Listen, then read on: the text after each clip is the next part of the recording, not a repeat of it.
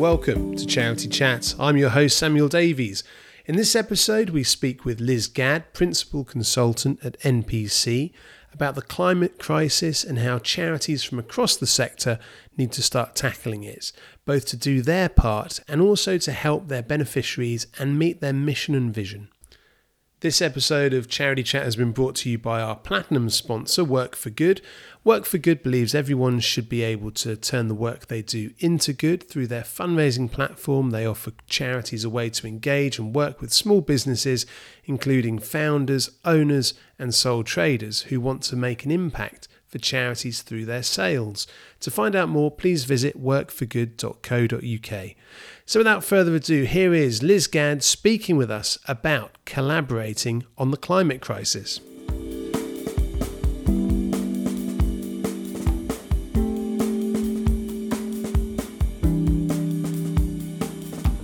I'm delighted to be joined today by Liz Gadd, Principal Consultant at NPC. Liz, welcome to Charity Chat.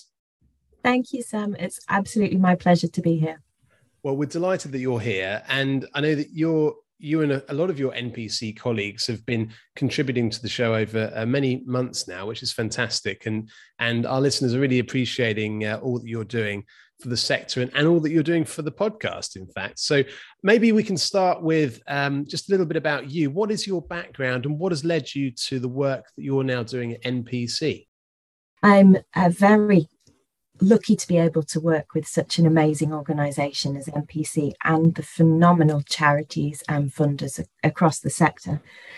And I come from a background in charities in the UK and internationally of all shapes and sizes, working on different issues, but all focusing on social issues. And I've been doing that for the last 20 years or so. And along the way, I became very interested in mental health issues, partly because of my own experience and that of friends and family. I started to learn more and more about the root causes and how things like the toxics in our homes and gardens and food can affect our mental health. And also things like hormone disrupting chemicals that live in everyday stuff in the house, like pans, can have a massive impact on our bodies. So I started to get more and more involved in environmental issues that way, and later became trustee of Pesticide Action Network UK because of that interest. And then a little while later, the Environmental Funders Network. I'm very passionate about the role that funders can play in helping on environmental and social issues and where the two bump together. And then I'm a mum as well. I've got two little girls who are 4 and 8 now, and very motivated as well by making sure that they get the best future and future generations of young people have the best opportunities in life. So I started to build this interest in where all of the issues that I had been used to working with in the social charities and funders in the sector, how they crossed over with environmental issues and where there's so much potential in that space, yet insufficiently maximised to be able to find those win-win situations for both people and the planet, and ever so passionate about how charities and funders can contribute to that. So it's brilliant to be working with NPC on those issues and partners as well, and great to be talking about my favourite topic with you. Did having children kind of focus you or change how you looked at these environmental issues in any way? Oh, most definitely it did. To some extent, it was just coincidence that at the time general awareness in the public was growing, I was also becoming a mum. So some of it was just coincidence, but also it does make you think about the bigger picture and what we are leaving to future generations, how we are being good ancestors, whether we're parents or not. And I think it really is the mission of all charities and funders, regardless of whether we focus on social issues or environmental issues or both. We get out of bed in the morning to make the world the best place we can and to keep making it better for future generations.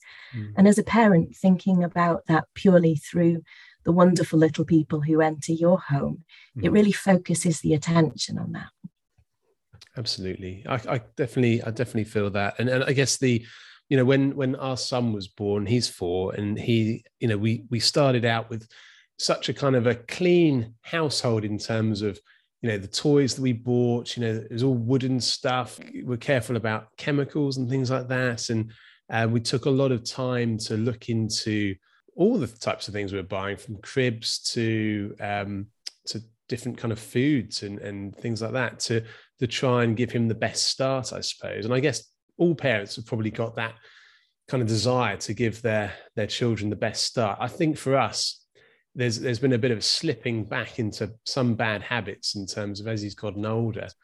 But from time to time, I do get this worry, which I guess is kind of typical parent worry, maybe to an extent, that we need to be doing more. We need to be kind of protecting him. The idea that there are lots of chemicals that we've got in our house we maybe didn't think about, such as pans and the types of things in our gardens and things like that where he's playing, is another worry as well. Are there places that parents or people can go to look for ideas around how they can make their homes as eco-friendly, especially if they've got children and things like that?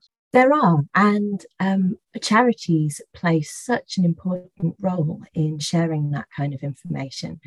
For example, just to take the one issue you mentioned there about endocrine disrupting chemicals, hormone disrupting chemicals, the charity Chem Trust have some wonderful, useful information on their website. And the same could be said about multiple issues across the sector. I think as a parent, one of the things that I've really felt more and more keenly over time is, as our eldest is now 8 going on 9, and starting to have her own opinions about what we should be doing, and developing her own commentary on what she thinks I should be doing in my job when she asks me what I've been doing that day. Oh, really? Oh, wow. Okay. And it really sort of highlights to me where my career began, which was in involving people with experience of issues and sort of co-production, co-design, to use the sector terminology. And regardless of whether you're talking young people like my daughter, or whether that's people living in low-income families or disabled people, bringing their voice into that discussion as well, to not look at just what do we already know and what's the information available, but what do we need to fix? What are the gaps where there isn't information available, and how can we fix that problem together? We're all on a very steep learning curve. Individuals, charities and funders combined. But I genuinely believe that together, and talking to the people directly affected, we can really make a big difference.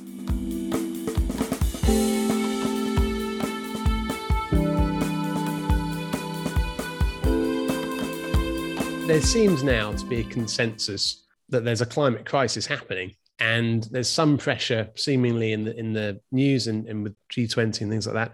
There seems to be a pressure now to move away from fossil fuels, which is good.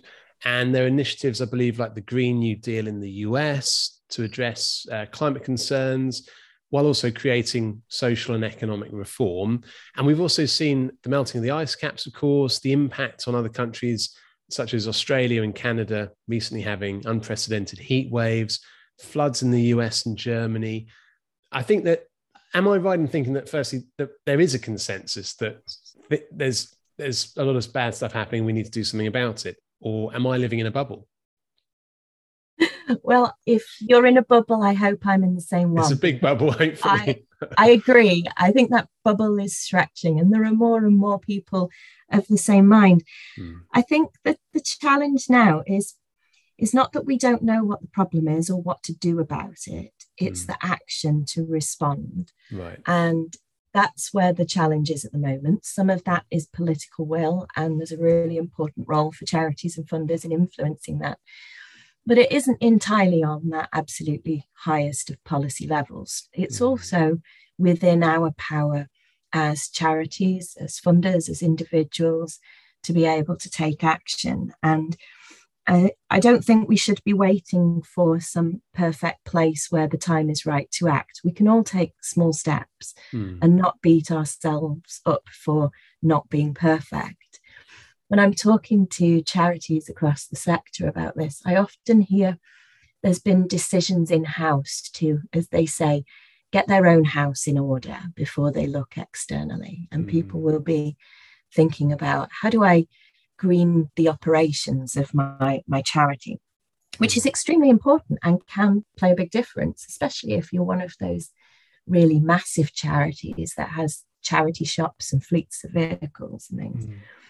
But I'm very much of the mind that whilst all of that adds up to a really big contribution, that we can have more of an impact if we think about what the climate and nature crises mean for the mission of charities and funders, and to act in that space, not necessarily having to wait until we've got everything perfect, because perfect never comes and we are all on a steep learning curve together, but just getting out there and thinking about it.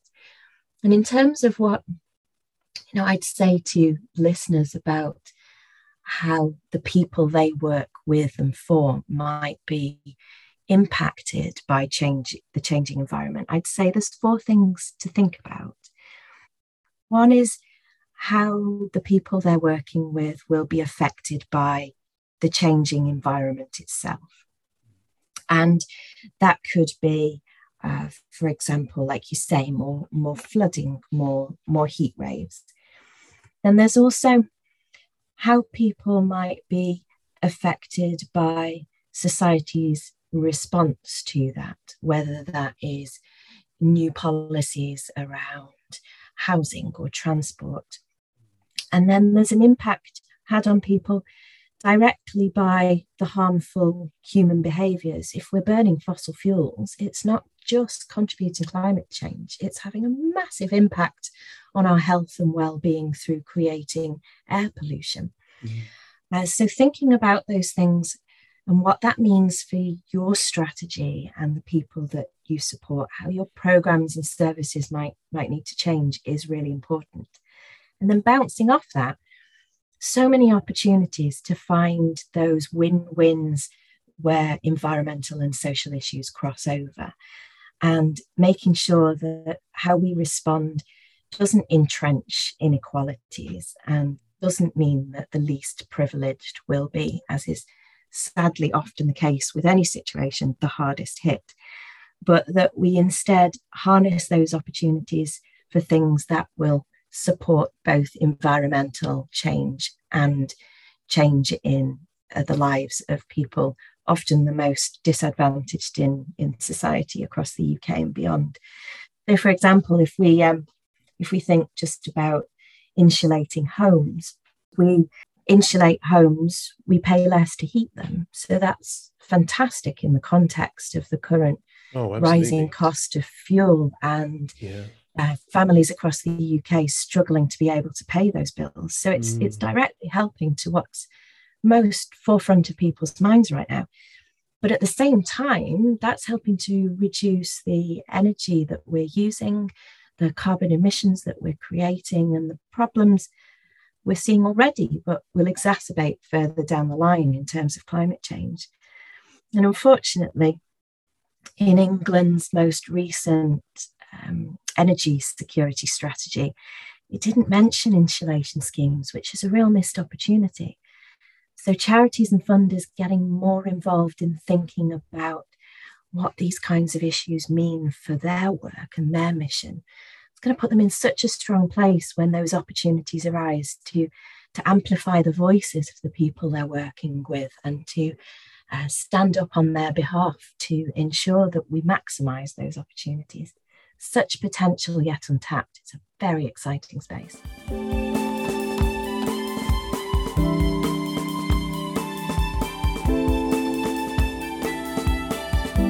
That's really a good way of thinking about it, because I suppose for organisations, so if it's a campaigning organisation, then this could be something that they could be kind of pushing further up the agenda, perhaps, to, because I mean, it seems like it's a kind of a systemic issue that gives rise to a lot of issues that we're seeing already in society, and potentially more bigger issues in future years. And I guess also because it's maybe on people's minds more, is there a chance that it's more likely to get those charities that are really pushing that agenda for tackling climate change or climate crisis, is it potentially likely to bring them more support, do you think, as well? Oh, 100%. And in the last year alone at MPC, we've seen such a dramatic shift in the sector, no doubt in response to growing public awareness. And a year ago, when we first started talking to people in the sector about where social and environmental issues overlap, there was a lot of distraction with COVID and the beginnings of what we're now calling the cost of living crisis. And people weren't in the headspace to give it time. Now the sector's starting to see that these issues are being raised by the people they're working with more and more, and they themselves can increasingly see how we can take action that addresses multiple of these systemic issues together. It's interesting that you say, sort of the example of campaigning. We've talked to charities big and small across the sector about this over the last year. At MPC, we've been running a series of events and roundtables looking at why it has been so difficult to get action in this space, particularly amongst social charities and funders, what the barriers are, what we need to do. And one of the things that we talked about with others in the sector through those events was, what about our shared interests in campaigning, policy advocacy? How can we better amplify each other's messages? And the message we were getting back from the sector was very much that there's an appetite amongst both social and environmental charities and funders to do more collaboration in that space. But that the sector was telling us there's a number of steps that we need to go through first. There is a lot of information out there, probably plenty of gaps too, but it's really difficult to see if, say, you're, a charity working for older people or younger people, and you want to know, well, what does all of this mean for my particular organisation, for the issues I work on? It's very difficult to find that information. And then being in a position where you're empowered with that information would make it so much easier in engaging those that we work with, talking to disabled people, younger people, different social groups about what they think about this, what it means for their priorities, and how they think our sector, charities and funders, but also wider society, should respond to some of these systemic interwoven issues. So the sector is very much saying to us, we need to address those issues first. And once we understand each other better, and we understand better where social and environmental issues overlap, then we'll be in a position to think more, where's our common ground in terms of policy? How can we support each other? And at the end of the day, there's a limited amount of money out there, whether that's government money or from funders and philanthropists. We're all fighting over the same pots. So if we can work together to find solutions that address multiple issues in one go, that's better for everybody.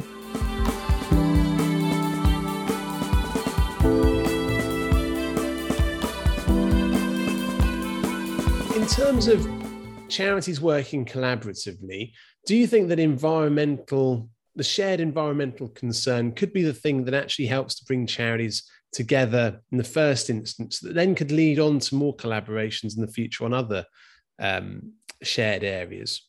I very much hope so. Let's just take one example to unpick a little bit about to explore how some of these issues interlink. So say, for example, you're a charity or a funder thinking about young people. Young people tell us that they are very worried about the climate crisis. 6 in 10 say that they're very or extremely worried. It's having a massive mental health impact, to the extent, it's interesting where we started talking about our journey becoming parents. These days, it is tragic to see from the polls that 4 in 10 young people are now hesitant to have children themselves because they're concerned about what the future holds. And it behoves us as adults to do something about that, no doubt about it.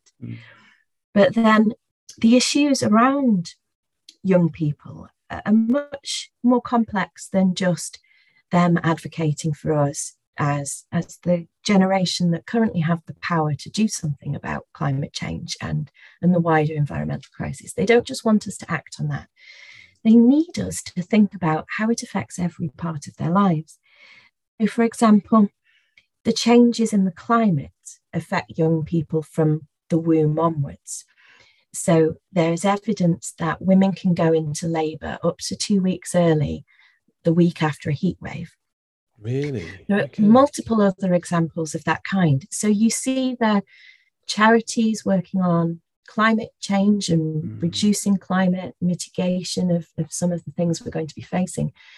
And then those who are supporting young parents, young mums, pregnancy and so on have a shared interest there. There's also some really interesting evidence around how changes in temperature can see increased aggression and violence in society.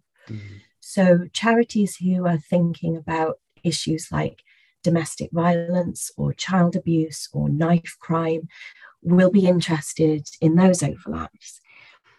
There's massive opportunity for improving and adapting to the changing environment in terms of how we respond with our policy change. We already talked, for example, about how we can improve housing in terms of insulation, and there are similar arguments around how we tackle decarbonisation of transport, being able to make it possible for all age groups, including children, to have more active lifestyles, walking and cycling more actively. My children don't have a pavement to be able to walk or cycle to school. You know, there are some real basic, simple things that can be fixed. And access to green spaces, another very interesting overlap between environmental and social charities.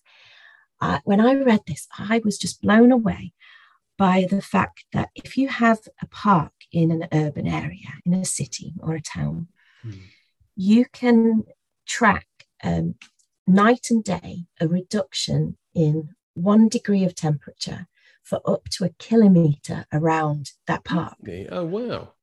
So charities who are thinking about those in disadvantaged areas living in poor housing and their access to green spaces, it's not just about their mental health and well-being and their exercise, it's about the physical environment we live in. And then last but not least, a really big one for young people.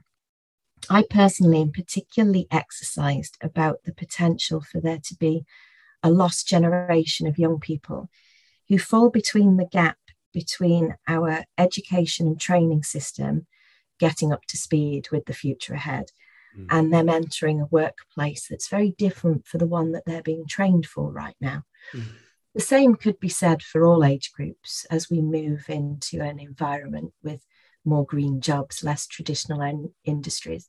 We're going to have to be upskilling groups across the country of different ages. But for young people particularly, there's something that we can do now to get their education and training right, to set them up for the future and the workplaces and the lives that they'll be entering. And in all these issues, you can see multiple overlaps between social and environmental charities. And they have so many shared interests here that with more action in that space, as you say, you know, I can see this as a springboard then for more holistic thinking, more systemic thinking for the future, and ultimately that snowballing effect of more collaboration.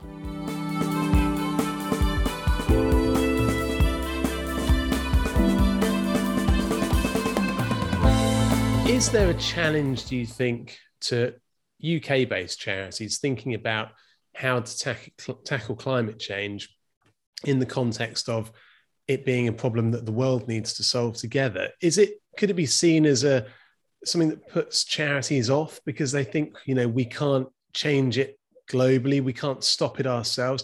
Or is it, on the other hand, maybe that's part of the DNA of charity, that actually, you know, charities individually and as a kind of as a group seeking to encourage others to do the right thing too?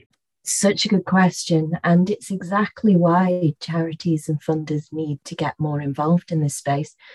We're seeing such a rise in interest in systems change thinking, because we're starting to appreciate as a sector and as a society globally that the big issues of the day are not things that any one country or any one charity or funder can solve alone, which is why to be able to do the best that we can to make sure that those who often have done the least to cause climate and nature emergencies are not the hardest hit. We need to collaborate, to work together. And there's a parallel between the global north-south debate and the UK situation with different levels of privilege in different social groups. So you will no doubt have heard, and listeners too, that if you look on the global stage, there are massive challenges ahead for particularly the countries around the equator, those in island states for whom sea level rises will have a bigger effect. As charities and as a sector, we do think about international development, and that is something that colleagues in the sector across charities and funders that have been working on for some time. At MPC, we focus very much in the UK sector, and there's a direct parallel there. We will all be affected by the changing climate and by society's response, but we won't all be affected in the same way. And those who are most vulnerable to the changes ahead need our support, whether that is those facing multiple disadvantage, so they're more likely to be living with an existing health condition that makes them more vulnerable to change. They're more likely to be living in poor housing, in areas of high air pollution, more likely to be from a minority ethnic background or living with a disability. Or whether it's just simply social groups who, by the very nature of the lives that they lead, have a keener interest in one area. For example, older people, disabled people who are often more reliant on private vehicles for their mobility and independence will be particularly interested in how we tackle decarbonising transport. So there's definitely a role for each and every charity and funder to play. But that's within the context that these are massive issues and we're never going to be able to find the solution solo. It's when we are together and focusing our attention on those who are likely to be the hardest hit that we can have the biggest impact. And I guess whether that's the charities banding together to almost be the vanguard of the movement forward to a better future for everybody, and maybe encouraging this government, other governments who then are encouraging other governments, and potentially with other charities, presumably other charities across the world are thinking in these same ways as well, right? Is there any kind of sense of having a more international collaboration process, do you think? I can see that being possible down the line, but I think with such early days on our journey that it's only very tentative steps being taken in that space. For now, we need to be thinking more about what each of us as organisations in the sector can do, how we can play our part in a very big picture, not just in greening our operations, but in thinking about how the people that we work with and for are going to be the most impacted, either by the changing climate or our policy response. I think there's a really, really important role for funders here in supporting that process.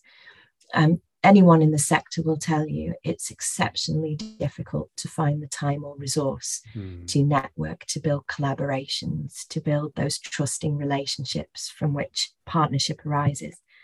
And that's the absolute cornerstone of being able to take forward more systemic action in complex spaces like the climate and nature emergencies.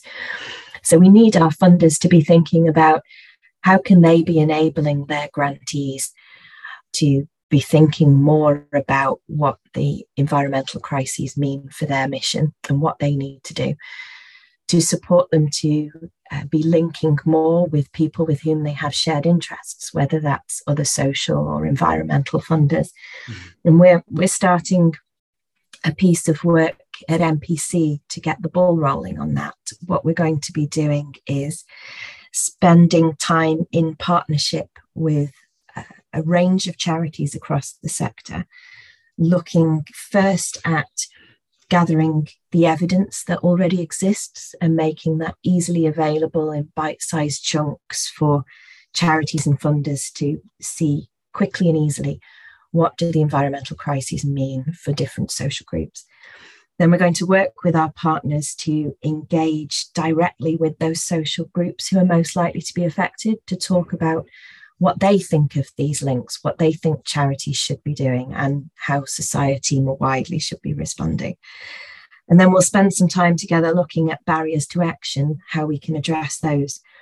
And ultimately, we hope that might lead to being clear on what our common policy ground is and being able to amplify each other's messages. We've got some exciting partners, so look out for the launch in September to hear more about that. Liz Gadd, thank you for contributing to Charity Chat. Thank you, Sam.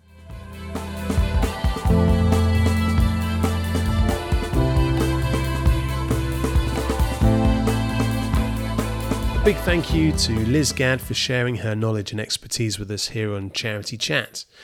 It's more than sobering to hear about the impact that we may all be feeling on a regular basis because of chemicals in and around our homes. And whether you're a parent or not, I'm sure that there are times when you, like me, find yourself worrying about the state of the planet now and in the future. It's very easy to feel overwhelmed and fatigued, especially in light of our immediate challenges such as the current economic crisis. Charities are a diverse bunch, and with missions that cover saving whales to bringing the joy of singing, there are hundreds of thousands working in the sector and many more volunteering for it. Many of these charities have a clear vision about a world where their cause is no longer needed, perhaps a utopian world which is barely conceivable at this point in time. And yet we all face a common challenge in the form of climate crisis, which is generally agreed to be causing havoc with our weather, food and drinking water supplies, leading to greater insecurities for all, especially the poorest in our global society. No matter what our charity is seeking to do in the world, climate crisis will have a bearing. So as well as sharing the responsibility to tackle it as individual humans, our charities must also commit to addressing it too, both in our practices and indeed as part of our objectives. We all have power, some of it small, to affect a positive change in our world, whether that's choosing to walk rather than using fossil fuels by driving, or shunning plastic bags and limiting the resources we generally consume. But charities have greater power still, even small ones who may be little with just one or two people doing what they can in their spare time. In many cases, charities are still looked upon as leading the good fight, having a voice within their communities and in their dealings with those with more power, states, funders, companies, high net worth individuals, for example. The short-term and often ingrained challenges that many charities have been set up to tackle or evolve to change pale in comparison to the existential crisis that we will all face in the coming years and decades.